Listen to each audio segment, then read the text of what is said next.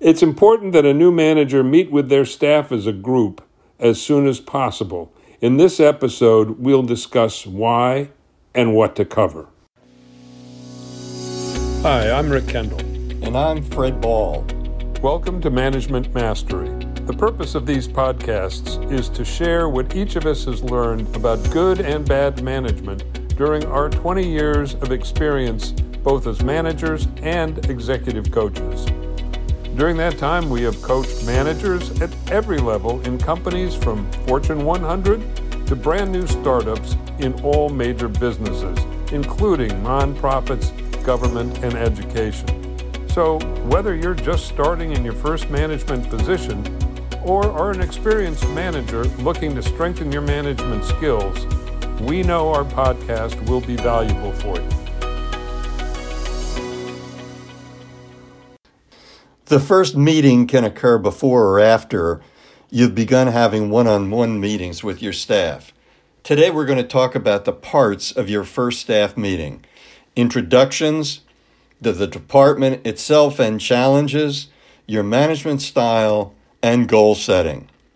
The more that you can be transparent about the challenges, management style, and goals, the faster and more effectively the team will function. It will save you time since staff will not have to meet at the water cooler to try to figure out how to deal with you. But before the first meeting, you need to do some preparation. Select the right day, the time of day, the meeting place, and one of the most important things, let's have some food. Oh God, don't forget the food.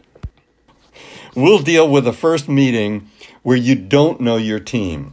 If you have been promoted from within, you may want to make a few adjustments as appropriate. Yeah, Fred, I think when we're talking about right day and time of day, it's probably important. We recommend that you hold a meeting either first thing in the morning, definitely not on a Friday afternoon. When your staff is going to be paying attention and not distracted with other things. And along those lines, also schedule it far enough in advance that your people won't have scheduling conflicts and you can get all the staff together at once. Probably the most important part of the first meeting is introducing yourself to the group and having them introduce themselves to you. And if some of them are new to each other in the group, you want to encourage them to give a brief sort of business resume. How did they come to be in the company, what they do there, but also tell a little bit about yourself in terms of your family, your hobbies, your interests. I would usually talk about my kids and what they would do. So this gets them into the mood of talking a little bit about themselves. Keep it to about 2.5 minutes, and most likely everyone will follow your lead on that. Then, after you've given everyone an opportunity to introduce themselves, tell as much as they're willing to tell, we want to move on to the department itself. And here, you want to give the staff an opportunity, a chance to tell you their views about the department and its functions. You want to encourage staff to open up about this and say, how is the department seen? How is it seen by the larger company and by clients? And for some, you may have to define, you may have to say, who are our clients? And let staff bring out the fact that it's this set of clients for one part of your department and it's another set for others. But the fact is that all of us have clients and we have to deal with them. Then you want to give them an opportunity to talk about what the department has done and is doing that's really well. And hopefully they will bring out some recent accomplishments. But if not, ask them to bring them out. And one of the things that you may be able to do is to have one or two accomplishments that you're aware of, perhaps from talking to your boss, that if someone else doesn't bring them out, you can add them in. And then you want to also say to the staff, tell me about the areas where we can improve, and let people open up about that. And you want to have them say not only how can we improve, but you want to give them an opportunity to tell you what suggestions do they have for improving. And those actions may take resource needed, it may be a new direction, or it may be something else. And then you want to also talk about the challenges going forward. What do you see as the challenges going forward, and let people talk about that. What will our clients need, for example, in 6 months or a year or 2 years? And if you have any suggestions as to how we need to be organized in order to meet them, you also want to let folks know that in your conversations with the boss felt that there were some challenges ahead as well, and you want to let them know what those challenges are. Yeah, that's so important, I think, Fred, that at this first meeting with the staff, to create an atmosphere where people feel free to speak both positively and negatively about what's going on around them. Initially, everybody is a little skittish around the new manager. What can we say? What's acceptable? What's not? And by asking about and inviting discussion on the challenges, both the positive accomplishments and the things that maybe aren't going so well, that sets the tone for a much freer communication between you and your staff.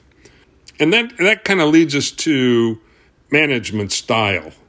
And this is the place where you're going to really communicate, hopefully effectively, to your new staff what your style is and how you manage.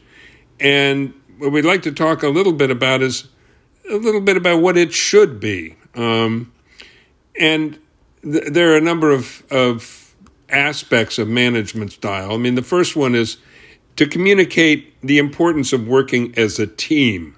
And that involves that you encourage an open communication style, that you intend to be frank and open with your staff, to talk about when there's a problem. You want to know about it right away. And if you see a problem, they can expect you to tell them about it right away. And that's important because if you don't know about a problem, you can't deal with it. And if people feel that they'll get in trouble by bringing problems to you, they're not going to tell you.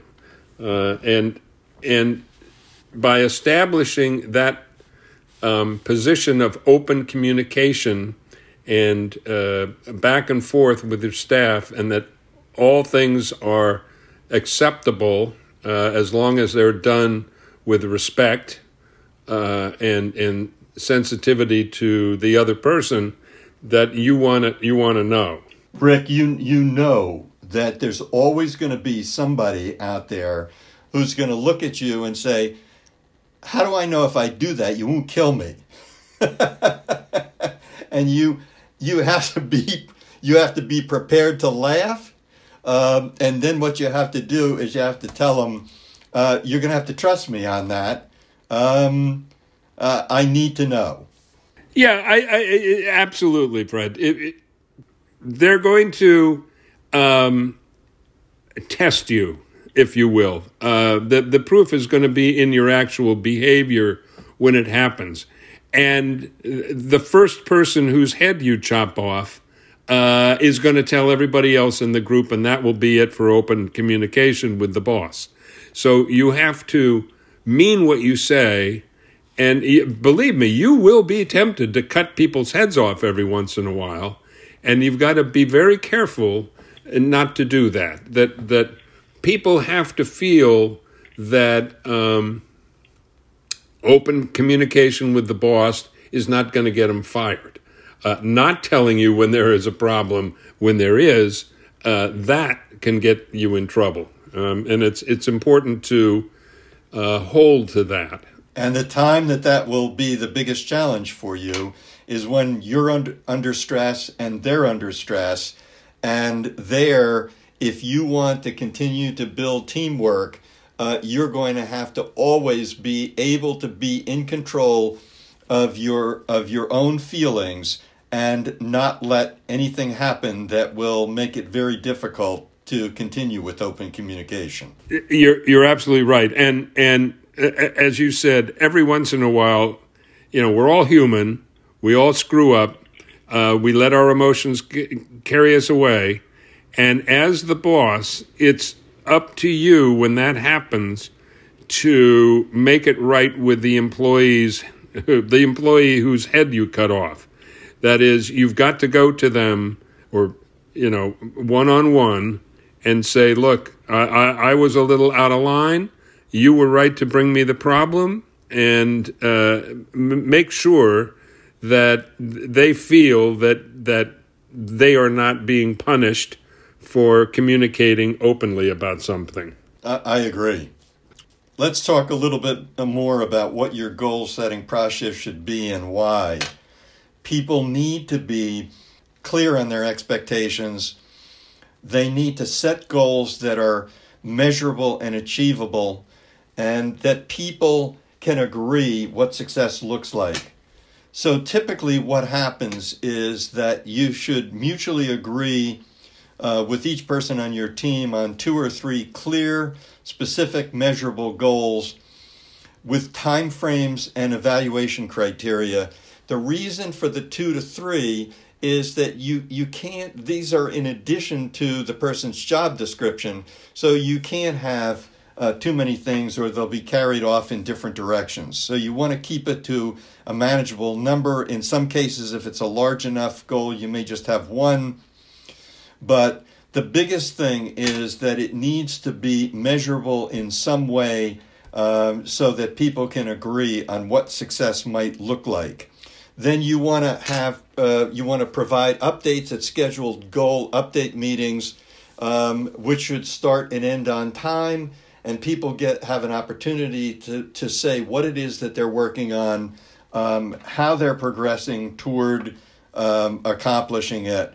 And you want to make sure that when you go around the table and give people a minute or 2 to give an explanation of what they're doing, that no one leaves those meetings without everyone knowing the responsibility for the next meeting, so that we're geared toward goal achievement at the end of the year. I totally agree. And there's another part of that, which is sometimes the assignment, the goal, is possibly unachievable or extremely difficult. And I think without letting people off the hook, you've got to show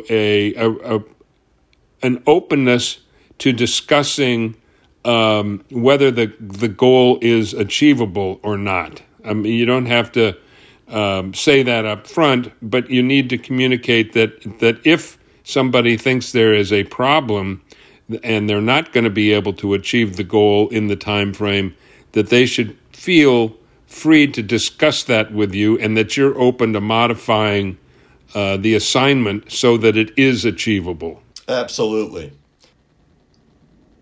In summary, we've been talking about having your first meeting with your staff. We spoke about introductions and the opportunity to get to know one another a little bit. We talked about the department and its challenges going forward, and your management style and goal setting. We've been talking about this first meeting with your staff. A meeting like this should occur a few times a year, a minimum of once a year, but frankly, twice a year is better. Future meetings will give you an opportunity to talk about team successes, challenges, maybe some funny things that have happened along the way, and any changes that you might see ahead. We hope you have found this podcast useful and will come back again for more management mastery. If you have comments or questions about this or any of our episodes, or would like to find out more about our other services, including one-on-one coaching and group seminars for managers, visit our website at careercoachclass.com for information on our courses, as well as links to our LinkedIn and YouTube channels. Thanks for listening.